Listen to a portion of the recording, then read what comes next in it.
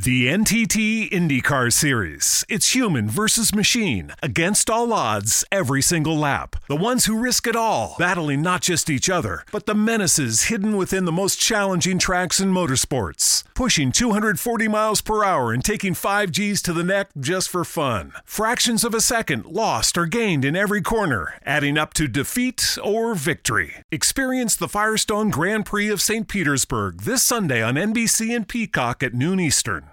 They say money can't buy happiness, but yes, it does. If you find $5 on the sidewalk, you're pretty happy. Now imagine that happening all the time. With the Upside app, you find cash in places you never expected.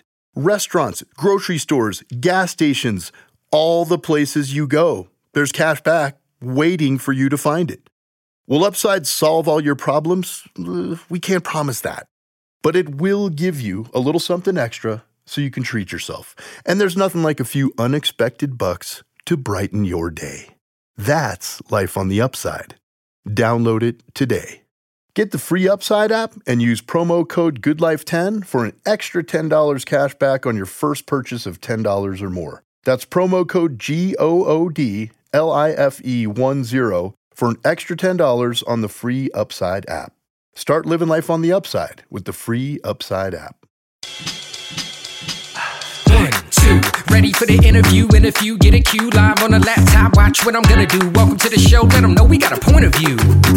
Hey, yo, let's have a combo. Say what you feel, be real. That's the motto. Real talk pronto. Dr. D, PhD, hit an intro. Hold up, wait. Gotta be social. Network global, a home for the local. Gotta be social. Network global, a home for the local. All right, Brian. Wonderful to have you on. How the heck are you today? Doing pretty good.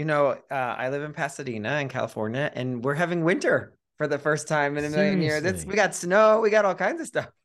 California is going through a little weird winter phase. Yeah, right? for sure. Yeah, totally. I wanted to ask you about something I was reading about in your work about helping creatives get to where they want to be without all the suffering.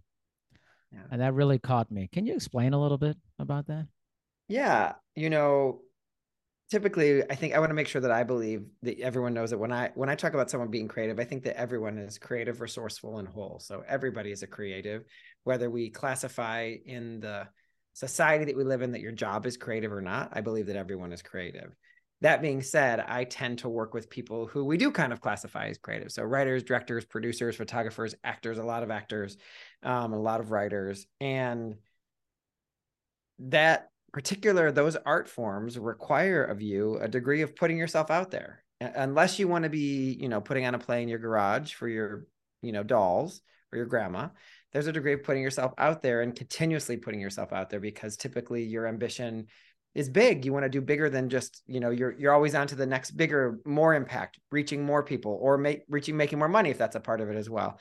And so there's I believe a unique muscle, we might say trauma, a skill that's needed in being able to put yourself out there again and again and not feel defeated or feel like no one cares or question all of your life choices because you don't get the response that you expected. And so a lot of what I have learned to do is to help those types of people come up with systems that they can rely on and habits that they can rely on, so that instead of every single time it's, time to put yourself out there, it doesn't become the huge conversation of, did I do the right thing with my life? Am I doing the right thing? Is this my purpose? Because it's my belief that your purpose is given to you something bigger than yourself. And that's not the question. The question is, how are you going to go about going towards it? And if I can see more people getting closer to executing their purpose, then selfishly, it's the better world that I want to be in. And so that's why I say that, I help creative people get what they want without suffering, because I believe that the suffering is something we can leave behind, but I don't think you're meant to do that by yourself. I'm a non-denominational reverend, which means no dogma, no doctrine, no religion, all religions, right? The basis of spirituality. And so one thing that I believe is, we enter heaven 2 by 2, whatever, or nirvana, whatever word you want to word, but you enter heaven 2 by 2. So it is unfair to think that you need to do this by yourself. And so the suffering comes from when I think you separate yourself from the rest of the people who are here. You separate your own journey from the rest of the people who are here. You say, I need to be liked. I need this. And let's all just be very, realistic. We all had really well-intentioned parents, but we pick up stuff from our parents and our grandparents and ancestral drama and trauma and all of that. And so we can relate to our passion and our purpose and the attention we're getting or not getting with that same parental kind of vibe. And it gets in the way. It gets in the way of you really doing what you're meant to do. And so that's the work that I do. Is help them through marketing or reaching out or all the different forms that you can imagine of putting yourself out there, advertising, whatever it is. That's where I come in and help them. And typically I'm talking about someone who is their own business, right? So I'm a writer. That's my business. I'm an actor. That's my business. I'm a director. That's my business, right? So it's not the same as someone who, I think it's the same muscle as the person I've got my own candle company, right? But typically those are the people I'm helping are people who are their own business, like trainers, right? So right. Those are the kind of people I work with. Yeah. It's interesting. I think the suffering part is an interesting word. And you explained a little bit about that. Does anybody ever push back on maybe like, well, is suffering the same thing you mean as like hardship in going through the business or jumping through hoops to get to where you want to be? Can you talk a little bit about maybe some of the differences in that? Yeah. I think that you can't, someone said once, and I don't know who said this, but like, if it's not hard, it's not worth having or something like that. And I don't actually think that has to be true. You can choose the way of hard or not. You can decide to relate to something as though it's difficult or not, or that it's a challenge or that an obstacle is teaching you what you need to learn. This is not to make up for disparity in the world that I'm saying this. I want to make sure that I'm acknowledging that. But I also want to say, yes, there's going to be times when you're going to be sweating, and it's going to be the kind of sweating you want to be doing, hopefully. Like, I think that even, I think that there's something called the myth of readiness, which is we think, like when I'm ready, I'll do it. When I'm ready, I'll do it. Yeah. No, I mean, I don't care if you're Olympic 12-time gold medalist. When you get in the water, you're about to jump off that ski lodge, you go, oh shit, it's about to happen. Like, you have that feeling, right? And you need that feeling. And it's part of what makes you human, and physiology and the chemicals that go inside of our bodies and all that stuff to get us hyped up, right?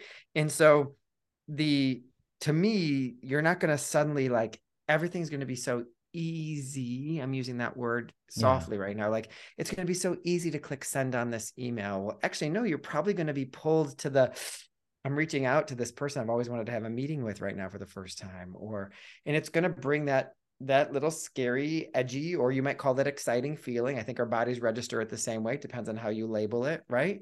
So that isn't to say you're never going to get your hands dirty. But I think the perspective we want to bring to this is that hardship is different than adding a double layer of hardship or adding suffering to it, or imagining, like, bringing in, like, every time you click an email, if you're saying, should I even be doing this in the first place? Does my family care about me? Does anyone love me? Does being creative even have a purpose? If that conversation is there, is not the same as, are you clear in your communication with this email where you're making this ask, right? And that double layer of suffering is what I'm trying to pull people away from. Man, I love that. I mean, that was like a great way of explaining it. So I think if you look at something, you read something, you might take it a certain way, potentially. And that clarification, the language of that, I think is so critical. I think for anyone, but especially, I mean, there's so many different creatives and things of that nature.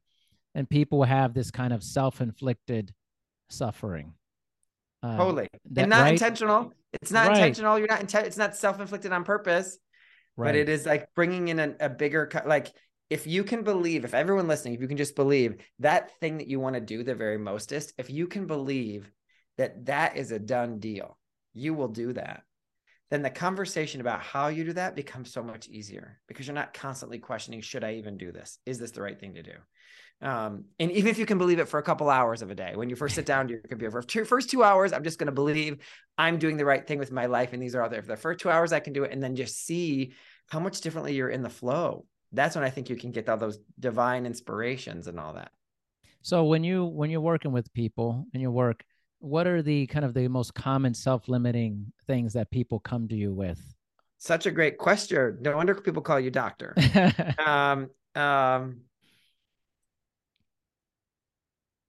I don't want to annoy people. I don't want to email more than once. That's a big one, right? I don't want to do it. I don't want to annoy people. I have to get everything perfect before I reach out. I don't know the right people yet. I need to know more people. It's not about loving up on the people I already know.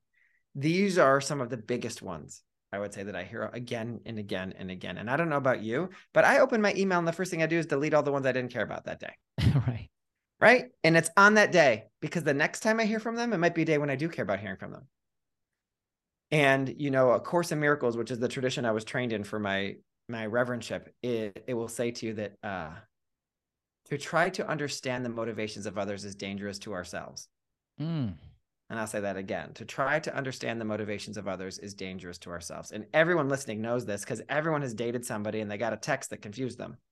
And they started to go, why didn't they say this? And why aren't they writing me back right away? Or even the amount of time it took for them to write you back means something. We make meaning out of everything, right? And so if we are able to change or let go of, I would not even let go of, not pick up the story we want to write about those things, that is a space where people get into a lot of trouble, I would say. And then the other thing is, like, I just haven't met the right people yet, or I need to go meet more people. Like, chances are you have been provided the community that is necessary for you to achieve what you want to achieve. It doesn't mean that you shouldn't be tapping into that community more deeply or asking a specific question of that community. But I want to believe that something greater than myself has connected me to the people in my life. And so if I'm willing to see everything as a miracle or nothing is a miracle, that's what Einstein said, that if I'm willing to see everything as a miracle, then I've been provided everybody that I need to meet. My job now is, I need to make the ask. Hey, I'm actually starting this business. Do you know anybody who fill in the blank? Or I'm trying to do this. I'm not good at it. It's my first time doing this. Do you know anybody who works in this arena? I'd love to have a conversation with them. Instead of, let me see if I can Google online who I have no connection to, and like try to write then you're suddenly like in the perfect email that I can ask them for a coffee? I don't want to annoy them. So I really think those are the three that I hear the most. I haven't met the right people. I like the perfectionist piece. And what was the other one that I said? I lost it now. Those are the three pieces. Those are the things I hear over and over and over again. It's those three things over and over. Like, I don't want to annoy that. Yeah, I don't want to annoy them. I have to get everything ready first, and I don't know the right people. So interesting. When you first started doing this work, how did that land on you when you first started hearing these things from people? It's so antithetical to the way that I see the world. It's so my immediate reaction is, what are you talking about? Like, what? And so I think there was a little bit of in my initial early coaching that was just like slapping people into submission. Like, don't believe that anymore. Do it this way. Right. That's wrong. Like, there was a little, like, I was very much bossy, I would say. I'm still a little bossy in my coaching, I would say. But I think sometimes getting, Tony Robbins talks about, he swears a lot when he's speaking. And he said, part of the reason that I do that is it makes people jolt. It jolts them awake. It gets them to listen in a different way. And I think part of that is true and part of that's a cop-out, because swearing is fun and easy and it feels good and whatever. But I think it also does wake people up in some ways. And so I think that in the beginning, having that little bit of a slap from me would like knock out, I think of like the collars you put on the dog that have like the little zap. It'll zap them so that they pay attention. Yeah. Right. Yeah. It kind of like, I don't want to be a shot collar of a coach, but I'm saying, I think at the time, I think at the beginning, I was like, what are you talking about? Of course you have to ask for help, because the mistake people make is, when I'm perfect, then I'll be able to reach out for help, or then I'll be able to reach out. And the truth is, when you're perfect, you don't need me. You don't need help. You don't look like you need help. And in fact, many times I'll have people who will reach out and they will write this beautiful email trying to just explain who they are and da-da-da. And I'll get to the bottom of the email. I'll say, you've made zero ask. What do you want them to do? Is there a call to action here? You're just trying to show off? Because if you sound so perfect, which is delusional because you need to ask for help, then how do we know how to help you? I don't even see a role to help you in there. Yeah. I think it's important that you acknowledge, like, when you acknowledge your obstacle in front of someone, it allows them the chance to be enlisted, and allows them the chance to say, I'd love to help with that. And by not naming it, I think two things: you look delusional, you sound too perfect, or I don't know if I really want to help you because you don't know yourself enough for it to be even worthwhile for us to have a conversation. Like, it doesn't sound like you got your stuff together yet here, right? It sounds like you're talking about a lot of things. And I think, it's already, there's an obstacle. I think most people have a hard time asking for help. Yeah, for sure. No one likes to ask for help. I remember when I was acting, I was an actor before I did this, and I had to send an email to a bunch of people reaching out about getting a manager, and I could not send the email. My friend Sharon had to push send on the email for me, right? And the greatest things came from that email. But I was afraid to send them. I'm afraid to ask for help for some people. And when we start to normalize that humans like to be connected, humans like to be able to help, and the people who aren't there to help you aren't meant to be there to help you. So allowing someone to say no is a gift, right? I think part of the reason why people are afraid to ask for help is they're actually not good at saying no. The people who are good at saying no have a really easy time asking for help. So interesting, right? So because if you're saying, yeah, right. I almost compare it to, it's like, maybe it's different, but when you're giving someone compliments and they have a very difficult time receiving the compliment, they almost feel that it's not worth it to them. They're not worthy of the compliment, in a sense. Yeah. It's a very interesting psychology, Vaughn. Yeah. And also, I think it's also funny when you say that, because I was just talking to my partner this week about how I was reading, I'm a big manners person. Like, I love to learn about manners. I think that manners can help us. I feel the same way, by the way, Brian. Okay, really? Okay, good. Yeah, good. I'm also not like, if you have bad manners, I'm like, you're a bad person. But I think manners can help us a lot, right? But I'll just say that one of the things that I learned when I was reading is, like, when someone gives you a compliment, you're not supposed to give one in return. You're supposed to say thank you.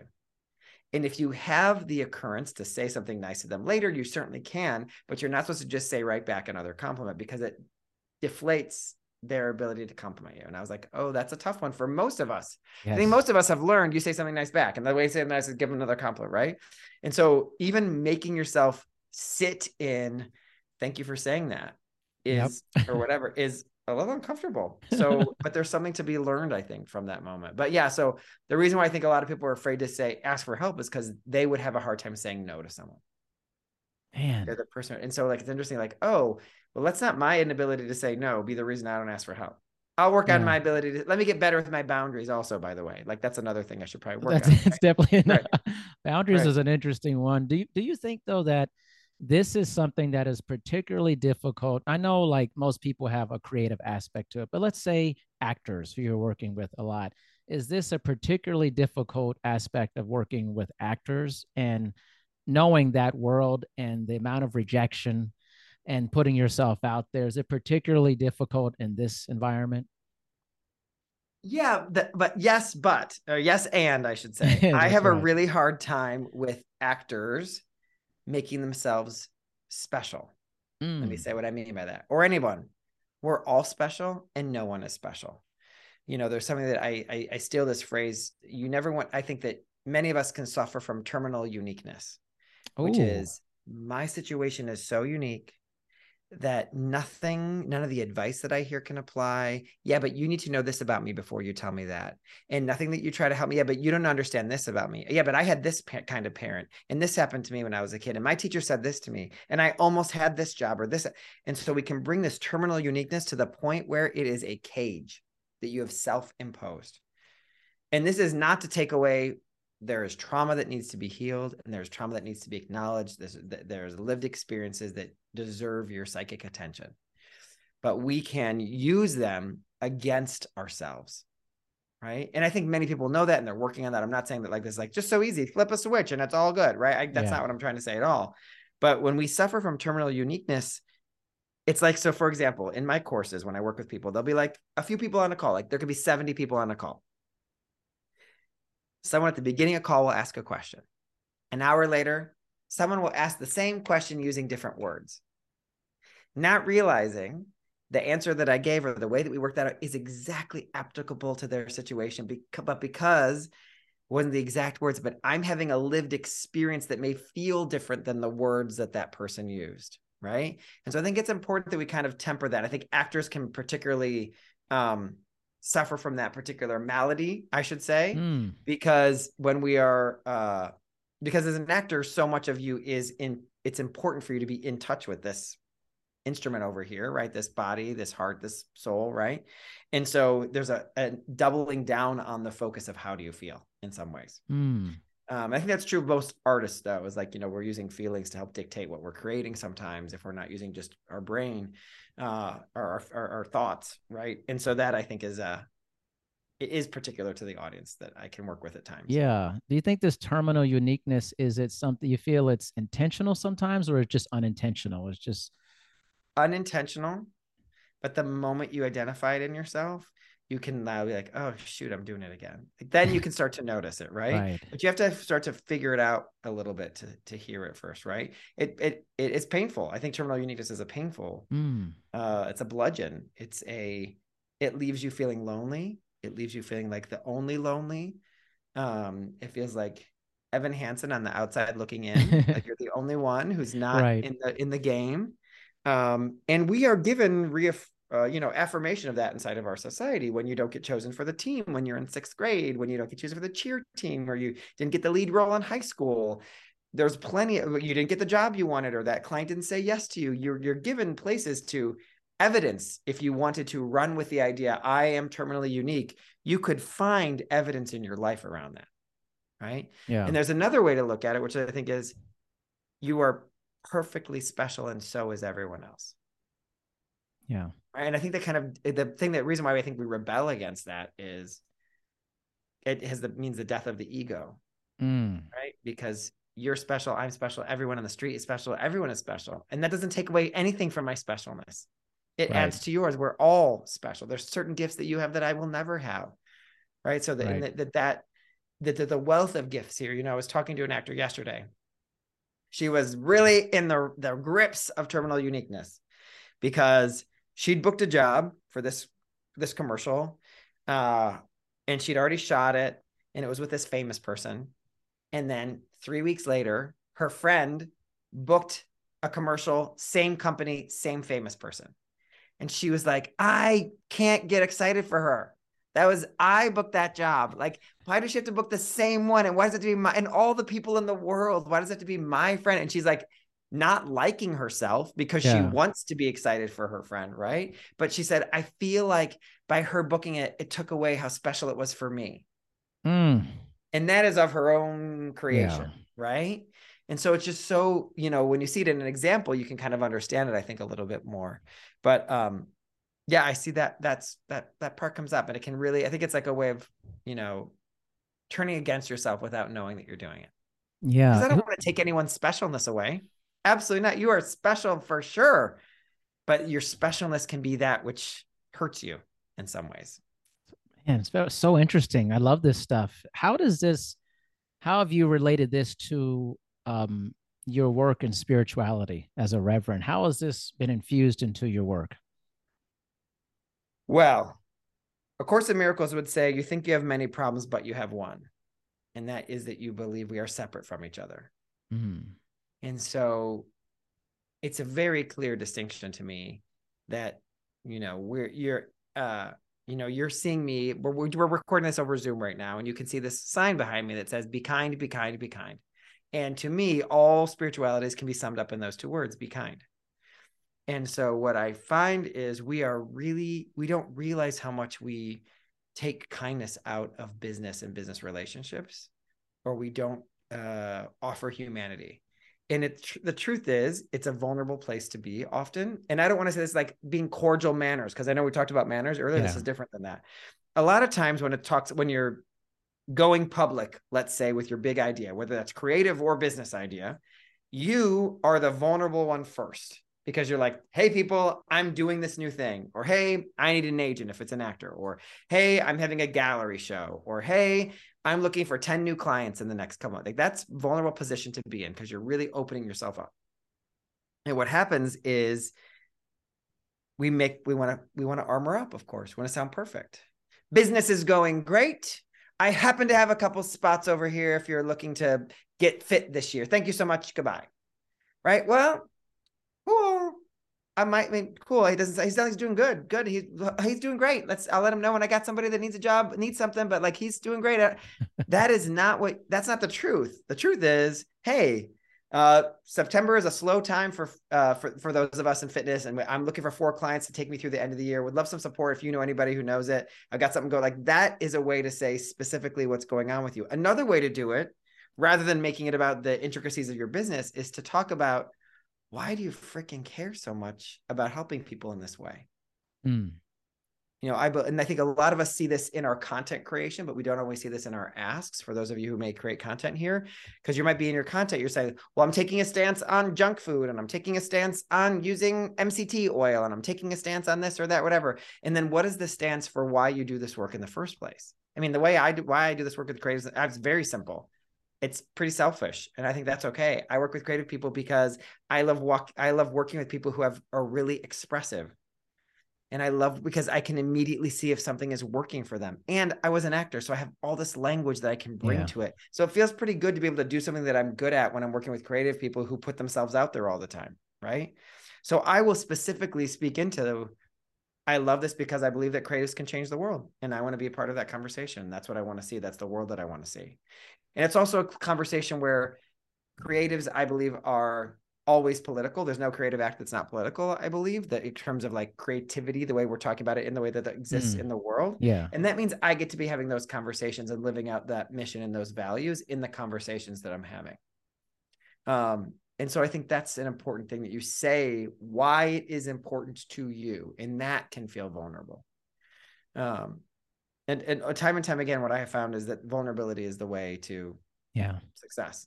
And so many, inside and out, is what I found over and over again.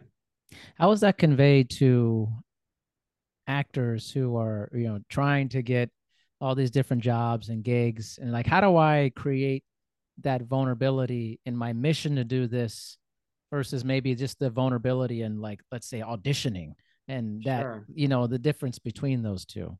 Yeah, I think that, this usually comes down to representation. And that's something I helped a lot of actors get representation, right? Get managers and agents.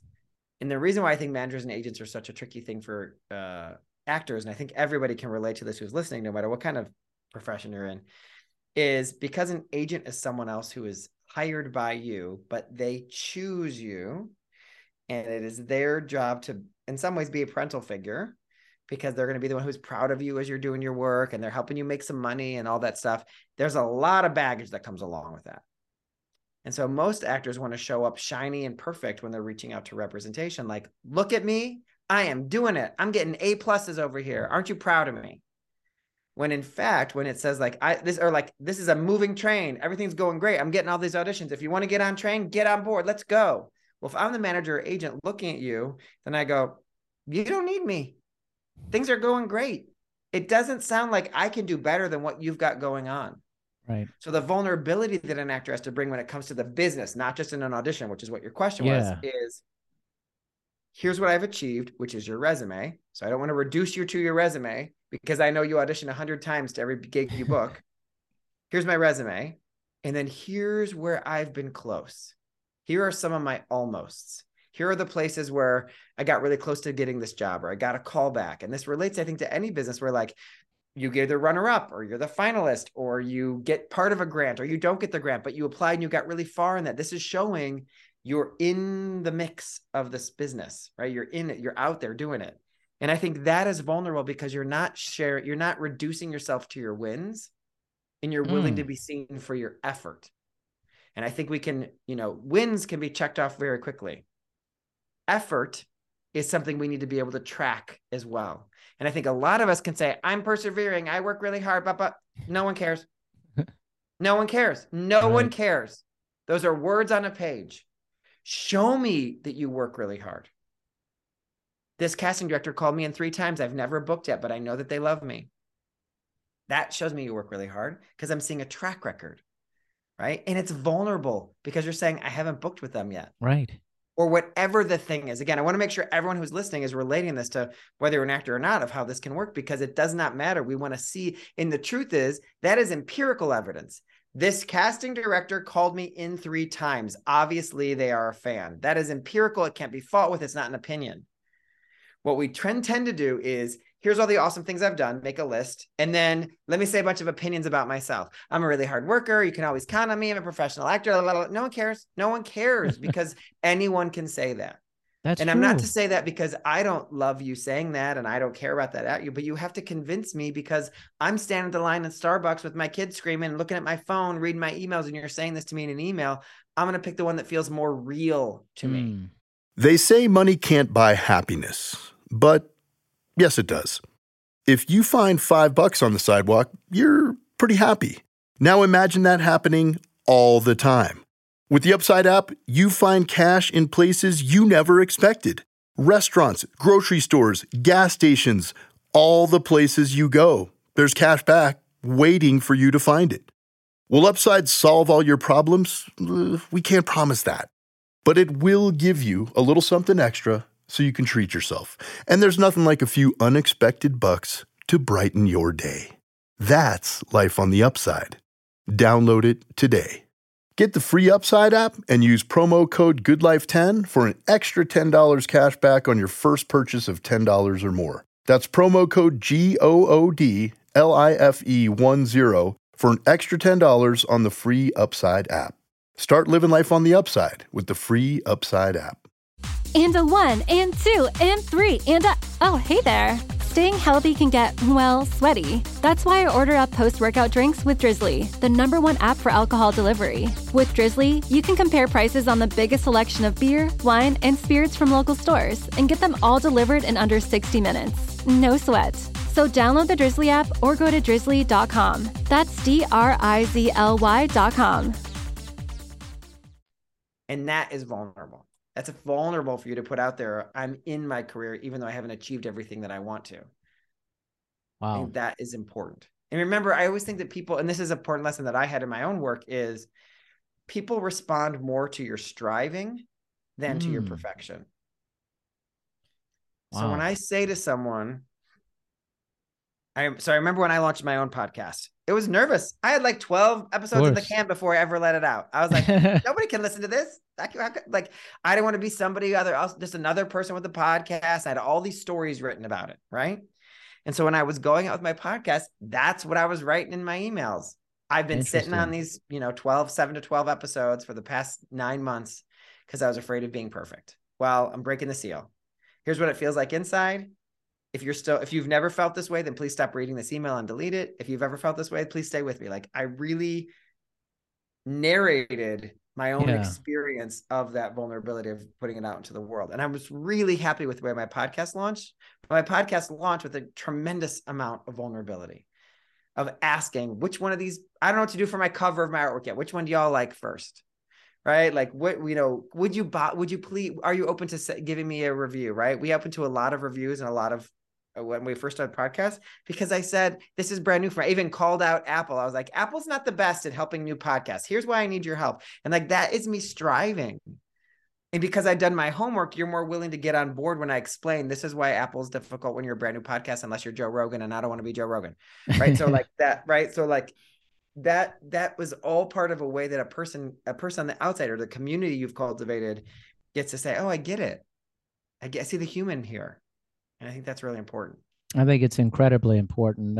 But we're not necessarily socialized or having these conversations with a lot of other people. I think it's a much outcome-oriented situation. Yeah. What's the outcome I want? And that's what we need to focus on. That's generally what the conversation often devolves into. Yeah. And I think that, and I hope you get the outcome you want, everybody. I hope everybody gets the results that they want. But I just want to make sure that if we are, I call this the constant grocery shopper. It's like you go get all the groceries at the grocery store, you fill up your refrigerator, and then you're making your list again before you've even eaten. So like you got the gig and then you're thinking about the next gig. You got the gig. You're like, can we have some nourishment of what you just did for yourself? Yeah. Take it. Right. And so I think, I do hope you get your outcome, but I always like to relate to, I hate the word goal. I mean, I don't hate the word goal, and I do hate the word goal. Here's why I hate the word goal. I hate the word goal because I think we usually set ourselves up to, if I achieve that, then I am successful. I think there's been a lot of backlash around the word goal lately, actually, because a lot of people understand that there's more to it than that. But I always say, you get about one sports analogy a year from me, but the one that I like to use is, if you can think of God, universe, Buddha, whatever you believe, as a quarterback, and if you're running around the field trying everything new and we cannot see where you are going, you're not going to be able to catch the ball when it gets thrown to you. If you are running towards, I want to make my first, 6-figure whatever, because this is why I care about it, and and I can see you walking towards that, God, universe, Buddha, whatever, is going to know how to throw that ball to you. Now that ball might look like you hitting your goal, might look like this incredible opportunity that's going to help you get on the way there. But if you don't have a goal to walk towards, you won't know if that is an opportunity, a distraction disguised as an opportunity or an actual opportunity. You'll just, anything that's coming my way, I'm getting, because I'm running all over the field. I'll take anything, right? But if you know where you're going, you may say, oh, I can change a course now because this is awesome and I want to do this. But I think you have to have a way, something you're heading towards, right? Yeah. And it just allows you to be more nimble, I think, when you have a direction. I think a lot of people may be afraid, because a lot of time when I talk about goal setting, someone says, yeah, but if I choose that, I have to say no to this. I say, well, how about, can we just choose like the most important thing? Oh yeah, I can probably do that. And then all of a sudden these other like awesome things happen along the way, because we can see where you're going. We know where the path, we know where the train is going. People want to get on a moving train. They just want to know where it's going. They want to know where it's headed. So are you a proponent of, how do I say this? So people who are like doing a lot of different things, and it seems like there's just so much going on, or focusing on a few things really well and moving towards that. What do you think about that? Of course, I'm thinking about myself right now, right? And so what I'm thinking about myself right now is, so I have a team, I have a company, I have things that we do inside my company. One of the things that I help actors do is I have them help them get agents. We've talked about that. That's one of the things I do. There is time on my calendar every single week where I'm with actors, helping them to do that. In that time, I am focused on that one thing. There's a lot more hours in the week, right? There's the time that I spend in a meeting with my team where we're talking about efficiencies and how to support them. And can we get everybody health insurance yet? And how we, like, that part of the conversation gets to happen. So am I doing a lot of different things? Sure. But the bottom line is where we started. I help creative people get what they want without suffering. So if I'm walking towards that, that is a path that has come with it, learnings about diversity, around scholarship, around reparations, around who do we want to be supporting in this? What kind of business are we becoming, right? So I think, I believe in that. If everyone's read the book, The One Thing, where like when you choose one thing and you just go towards that, it can be really helpful too. But what I would say is the one thing doesn't have to be, I'm making vanilla candles and I'm not making anything but vanilla smelling candles. Right. It could look like, I really care about how people feel in their homes. And I want to create a line of products that helps people feel cared for, comforted at home when they're in their home. And so that mission, I think, the mission attached to whatever the actions are, I think, is a helpful way to think about it. So I am a fan of, when you're in the beginning of whatever it is you're creating, go small rather than go big to start, right? Niche down when you can, and then you can expand from that niche. But I think it has to be rooted in a ministry. I think whatever you're doing it for a reason. If you're not doing it for a reason, you will lose steam, and it won't because you didn't just get enough good sleep last night. Bigger than that, right? You'll lose steam because you're not rooted in the purpose of it.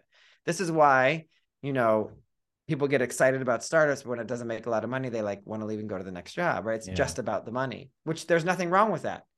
But we have to really check it. I bet you that money has meaning to you. To me, that money means I'll be able to provide for my family, or I'll be able to get the kind of house I've always dreamed of because I want to have 6 kids and I want to be able to provide for them and send them all to college, like have the life I never had. So whatever the meaning is behind it, I think frees you, is the bigger question. I guess is where I'm landing with this, is a bigger question that doesn't need to be only a few things or do everything. I'm much more a fan of the few things, but it still has to be rooted in why. Yeah. And you mentioned the ministry. That really resonated with me. I don't often hear that word associated with this topic. Yeah. Why do you think that is? Well, I think ministry, reverend, non-denominational reverend, church, temple, all these words have bad connotations now. Right. Because so many, I'm not dogging religion, but a lot of religions have brought things down. Not good things have happened, right? And there are certain sects of religions, sects, I'm saying sects of religions that are evangelical, puritanical, go against people's political beliefs, or really, you must do it this way, there's no other way. And so I think a lot of these words have gotten connotations that don't, they don't feel right anymore. And so when I'm saying ministry, I'm saying, what is your life's purpose? When I say, what is your life's purpose? I sound like an asshole because I sound like every life coach in the world. I think the ministry, to me, at least for myself, brings up something different. We separate it from its religious meaning, any religious meaning, and ministry doesn't. You administer to plants, you administer to the right. So what is your ministry? What is it, the change that you're hoping to make? Or change might feel like too big of a word at times, but like, what is who you're ministering to? Who are you helping? Who you're being of service to, I think. And even the words of service, I think sometimes feel a little lame to me. So ministry makes more sense to me because it lets me feel,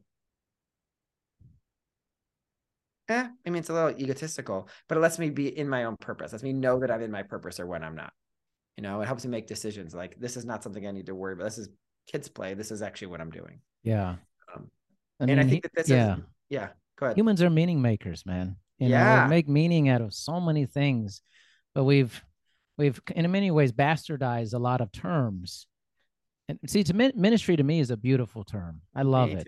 I think it's just so beautiful. It makes me think of positive things, but I also acknowledge that it has a very negative connotation to a lot of people. Yeah. But I want that to change. I want to turn these things into better feelings for people, because there's such a negative feeling for so many people when you use spiritual based terminology or religious based terminology in business. Totally. When in fact, it's amazing. Yeah, it's totally amazing. And even when I have to say non-denominational reverend, I would love to just say reverend and know that I'm not talking about any religions, but I have to say that because I don't want anyone to be obstructed from hearing something that might help them today, or to take with them what they're meant to get from this conversation. Right. Because they'll close the door first. Yeah. If you say something, the door will shut. Yeah. If it's given in this, it's like, oh, all right, nope, had a bad experience. All right, no, this has been bad. It's how you phrase things. But there's so much beauty in the terminology that we've got to like reclaim it. I love that. Yes.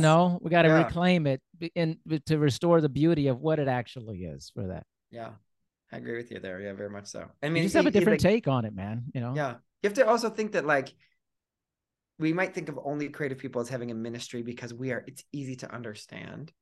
Because obviously you're an actor and we've bought into, if someone becomes an actor, it's going to be a challenge. The whole world has bought into this idea, right? Because when everyone to know God, or whatever you believe God is, does not think that at all. God does not say, you know what? I'm going to make all the artists, they should have hard lives. That's going to be what happens. The struggling artist, the starving artist. Right. We've been sold that story by La Boheme in the form of La Boheme, Moulin Rouge, Rent over 1 million times, right? So that is to say, the accountant has a ministry. The accountant who is happy at his or her job has a ministry, understands why they're doing it, has made meaning of it, has made impact of it, has understood what it does for others.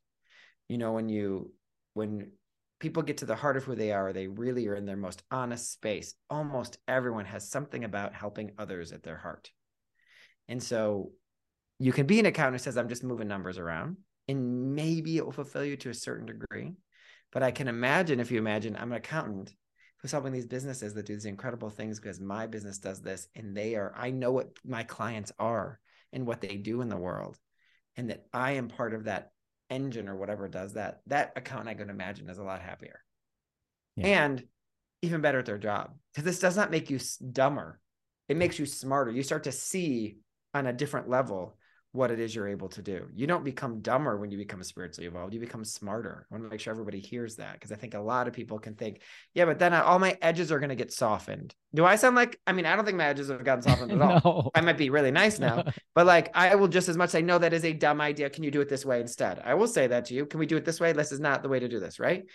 But it's given me the perspicacity to know where there can be kindness in any situation. It's given me the ability to see beyond what the word someone is saying to me. Like, should I partner with this person or not? They look great on the resume, but I just don't have a good feeling about them. Yeah. And that feeling is something we need to learn to trust at times, good or bad, I think. Right. Yeah. Yeah, man. I think that feeling is such, and you get that when you meet people, the feeling they give you. I tell this to people all the time. It's like, how do you make other people feel? Like when you meet them, do they feel like, I just don't really want to be around this person? What is that about you that people have this, when somebody says, well, if you ask somebody, well, what's the biggest misperception people have about you? Now, people seem to not want to spend time with me. okay, you know this. What's going on here? Yeah. What's the feeling you give people when you're around them? I think it's really important to like digest that or think, really Yes. reflect on that. Like, what is it about my presentation of self? Not what you're wearing, just you, what you bring. How does that Hmm. affect people? It sounds like you're doing a lot of that. Is the Yeah. vulnerability of self and how you make people feel about you. Yeah, I always say this to actors. I say, you can have the most perfect resume, incredible credits, awesome headshot, amazing reel, have just gotten off the set from a multi-million-dollar movie. But at the end of the day, when you meet with that agent or manager, all that's already happening, they still have to have a good feeling about you. Yeah. That your resume doesn't matter at that point. I have to have a good feeling about you. And so the question you ask is so good, because I think people need to take a moment and say, how do I make other people feel just by being in the room? Yes. And it's probably been true about you since the day you were born. So rather than, and I mean, you might have picked up some baggage along the way, Right. but you can ask your best friends. They'll tell you this if you don't know. How does it feel to be around me when I'm talking or not? And they'll say great. And you best friends who can be vulnerable with you that say, well, sometimes I'm on edge because it feels like you've got a certain way you want people to be. Like, people will give you both the good and the bad here. Yeah. And I don't even label it as bad, but like how it's, what comes into the room. And when you know what you bring into a room, you can use that to your advantage. Yeah. Right. You can put people at ease. You can put them on edge. You can, I'm not saying to like use it for bad reasons, but I'm saying you can use that in a way that you should use it, because that is the gift you've been given. That's what's unique about you. That's what you'll bring to people if you're an actor, when you're on set, no matter what character you're playing, when you're a business person, what you'll bring into those meetings. I remember being in a meeting once. It was a tough meeting, and I knew I was going to a tough meeting. And I remember I was like, there's going to be people full of fear here, including myself. Mm. And I was like, I want to really be able to communicate in this meeting. And I came up with this little phrase for myself, and I don't know where it came from, because I wasn't looking for a phrase, but I just had one. And the phrase was, and y'all throw it out if the word doesn't work for you, but the phrase that came to me out of nowhere was, God is also here. For some reason, that just kept me in the room in a way that when this man said something to me, I heard beyond the words he said. And I saw in him, I've known this man for years, a change in the way he started to communicate to me. Mm. He suddenly knew, oh, I'm safe. I can speak what's honestly bothering me. It was a business meeting. It was a tough business meeting, essentially. And so it really affected so much of what happened next, because we didn't have to have our haunches up, have our armor on, because we could learn and listen in that way. And it does. And I think we tend to think like, certainly you're going to do all your legal cross your T's and dot your I's. This isn't to say you don't do that, but then you listen at this level, then you have a meeting at this level, then you know which T's to cross and I's to dot. You are more certain. Because no matter what happens on the page, still you probably want someone to do something or take some action, and this way you are really feeling through what's going on here. Yeah. I just love this so much. I mean, this resonates with me so much. And I think some people think I'm crazy when I do this, but I have an 11-year-old daughter, and I always check in with her. And I said, what type of dad do you think I am right now? How can I be a better father to you? And they're like, you actually want the answer to that? I'm like, how am I going to know? At 11, what answers do you get from an 11-year-old? I'm so curious. Oh man. She goes, Daddy, I think you're doing a great job. And he goes like, I just want spend more time. Like, that's kind of like, they tell you that's not bad to me. It's jet fuel. It's propulsion for me. Yeah. Hey, it gives me feedback. I need that. I need to check in. How do I make you feel about me being your dad? I do the same thing with my wife, my partner, same thing. How am I doing? I'm 18 years in, man. I love it, but I always check in. How can I be better in this relationship and the whole thing? That I think we're not taught to do that. No. Because then you have to hear somebody say something. What if someone says something bad about what I do? Right. What am I going to do? Am I going to lose this connection if I hear something negative? Right. And I think we're driven by that connection. And I love that question. And that fear, like you said, I know there's going to be a lot of fear in here. And we're living on the edge of that fear constantly. It feels like I'm fearful of what people think of me, the type of work I'm doing. Will this be accepted? The whole thing. Yes, totally. And I love that I feel like you're trying to you're trying to let's wade through this. Okay. Let's slow down Yeah. and think about this, actually, Yeah, there's something that I talk about a lot in so like I said, no religions, all religions, but in Japan, Shintoism is a form of religion there. And when you're walking towards a Shinto shrine, there's something called a torii. And a torii is like an orange gate. You've probably seen them before because lots of appropriation goes on in this country, the United States. So you've seen these orange gates before. And they're put outside of a temple, and they're this color, it's called vermilion, actually. I love that word, right? Love that word. And they're this color, and they're meant to say, to wake you up, to say you're walking from the mundane to the sacred. As you walk from the path you're on and you walk into this temple space, you're walking from the mundane to the sacred. And I always say they're going like, wake the hell up, bitch. Before you come over here, get it together. Get in your right mind, because we need you on the right mind over here, because that's the space we're occupying over here, is the right-minded space. And I think that we need those in our own life. We need places where we go, I need to walk through that. I need to walk through that torii. It's called a torii gate. I need to walk through that torii of my mind and go, I'm going home for the holidays. I'm going to see my family. They're going to all ask me what I do with my life. I know that's going to be hard on me. What do I need to keep myself centered, to keep myself kind, to not get sucked into old stories of what their questions mean, because they're really just curious. Right. And so A Course in Miracles would say our function is to forgive. To forgive over and over and over and over again. And I always, one of the phrases from A Course in Miracles is, be determined each day to leave your function unfulfilled. And I love that phrase. Be determined each day not to leave your function unfulfilled. And I kind of have a dual meaning for this. As Course would say your function is forgiveness, and mine is whatever your function is, do. So this is when, if anyone listening here, you have a passion, and if it's painting, it's training, it's working with your team, whatever it is, and you are distant from that. The number of, if you haven't done that in a number of hours, you've had some time off, or you haven't, if you're an actor, I'm like, when's the last time you acted? Yeah. You feel disjointed. You feel out of sorts, and you feel out of sorts because you haven't been in your function. And too often, like for an actor specifically, it's like, I haven't been on a set. Well, have you been to acting class? A painter is not only painting because he knows it's going to hang in the Louvre. They're painting because they have to paint. Right. Love that. Yeah. And so a lot of us are taken care of, reminded of our function when people go to church. That's why they go to temple. That's why they go to these places where it is a space reserved for, we're here to remember who we are. You got 6 more days of the week to be that person, though. Remember the truth of who you are. Right. So it's important to find. So I can imagine when you have these beautiful conversations with your wife and with your kids, like that is a moment of you reminding yourself, and it's actually reminding them in that same moment too. Like, I'm your dad, and I want to be really good at it. Let's remember that. Yes. And so I'd love to hear your feedback. Right? I'm open to hearing what needs to happen. And that's a beautiful reminding. It's almost kind of like, too, like when, I've been in the fitness business 23 years. I've been a trainer the entire time, working really hard.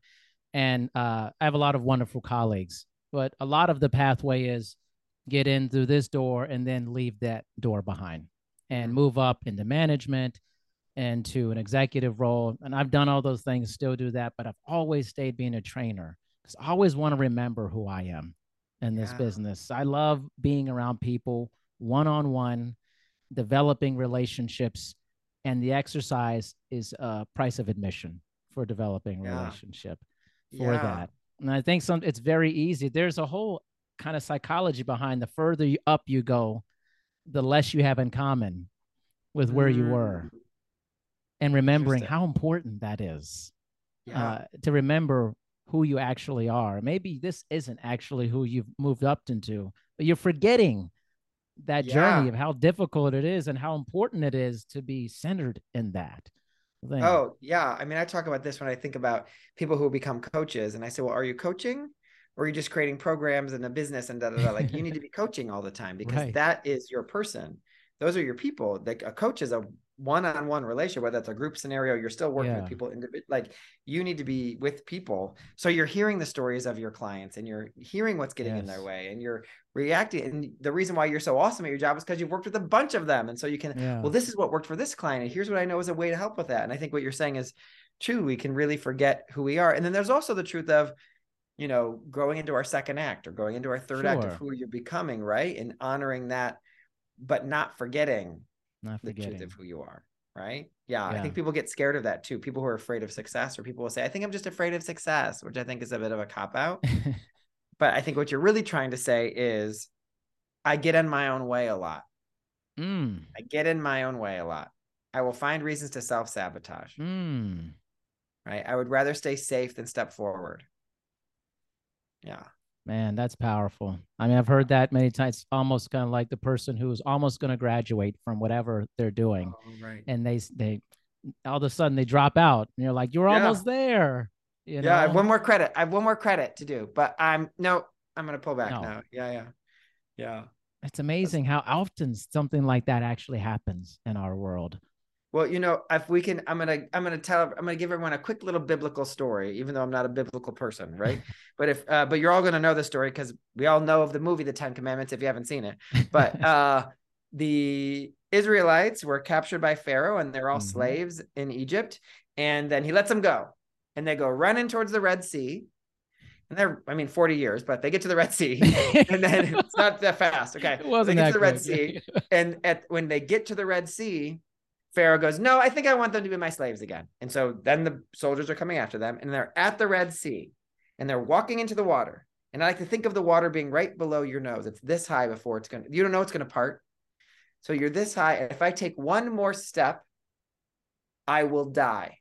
If I take one more step, I will die.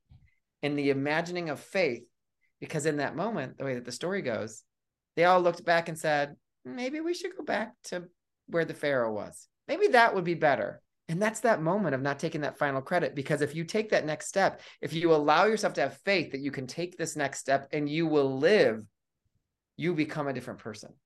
Yeah. And sometimes we're not comfortable enough to become this new person. Who are you after? Everyone listening can think of a moment when you're like, whoa, I learned something about myself in that moment. I knew something about myself. I knew I had some strength. The first time this happened, the first time I taught a group class and it was like more than 4 people enrolled, I was like, oh my God, maybe I really am a teacher. Like, obviously I'd been teaching for a long time, but that was the thing that something unlocked it for me. Right. And then I identified with myself differently. And then that thing, which was a characteristic that I wish I had about myself, became a strength. But we have to be willing to believe we can take one more step and we won't die. If I accept this degree, oh my gosh, I'll be able to carry this degree. I'll be able to hold this degree. The old me will no longer exist. Yeah. Those are like, some might call those like a portal that you step through where you're like, oh my gosh, I think that's important to notice that we're going to have those in our lives. Most adolescence is one we all have, right? We all work through our adolescence, which is a crazy time for most everybody, right? And that was one that was given to you, and it was given to you at a young age. And I think it's given to you at a young age to be like, hey, you're going to have many of these in your lifetime. You're going to have times when you're not going to know who you're being on the other side of this. Yeah. Right. So powerful, man.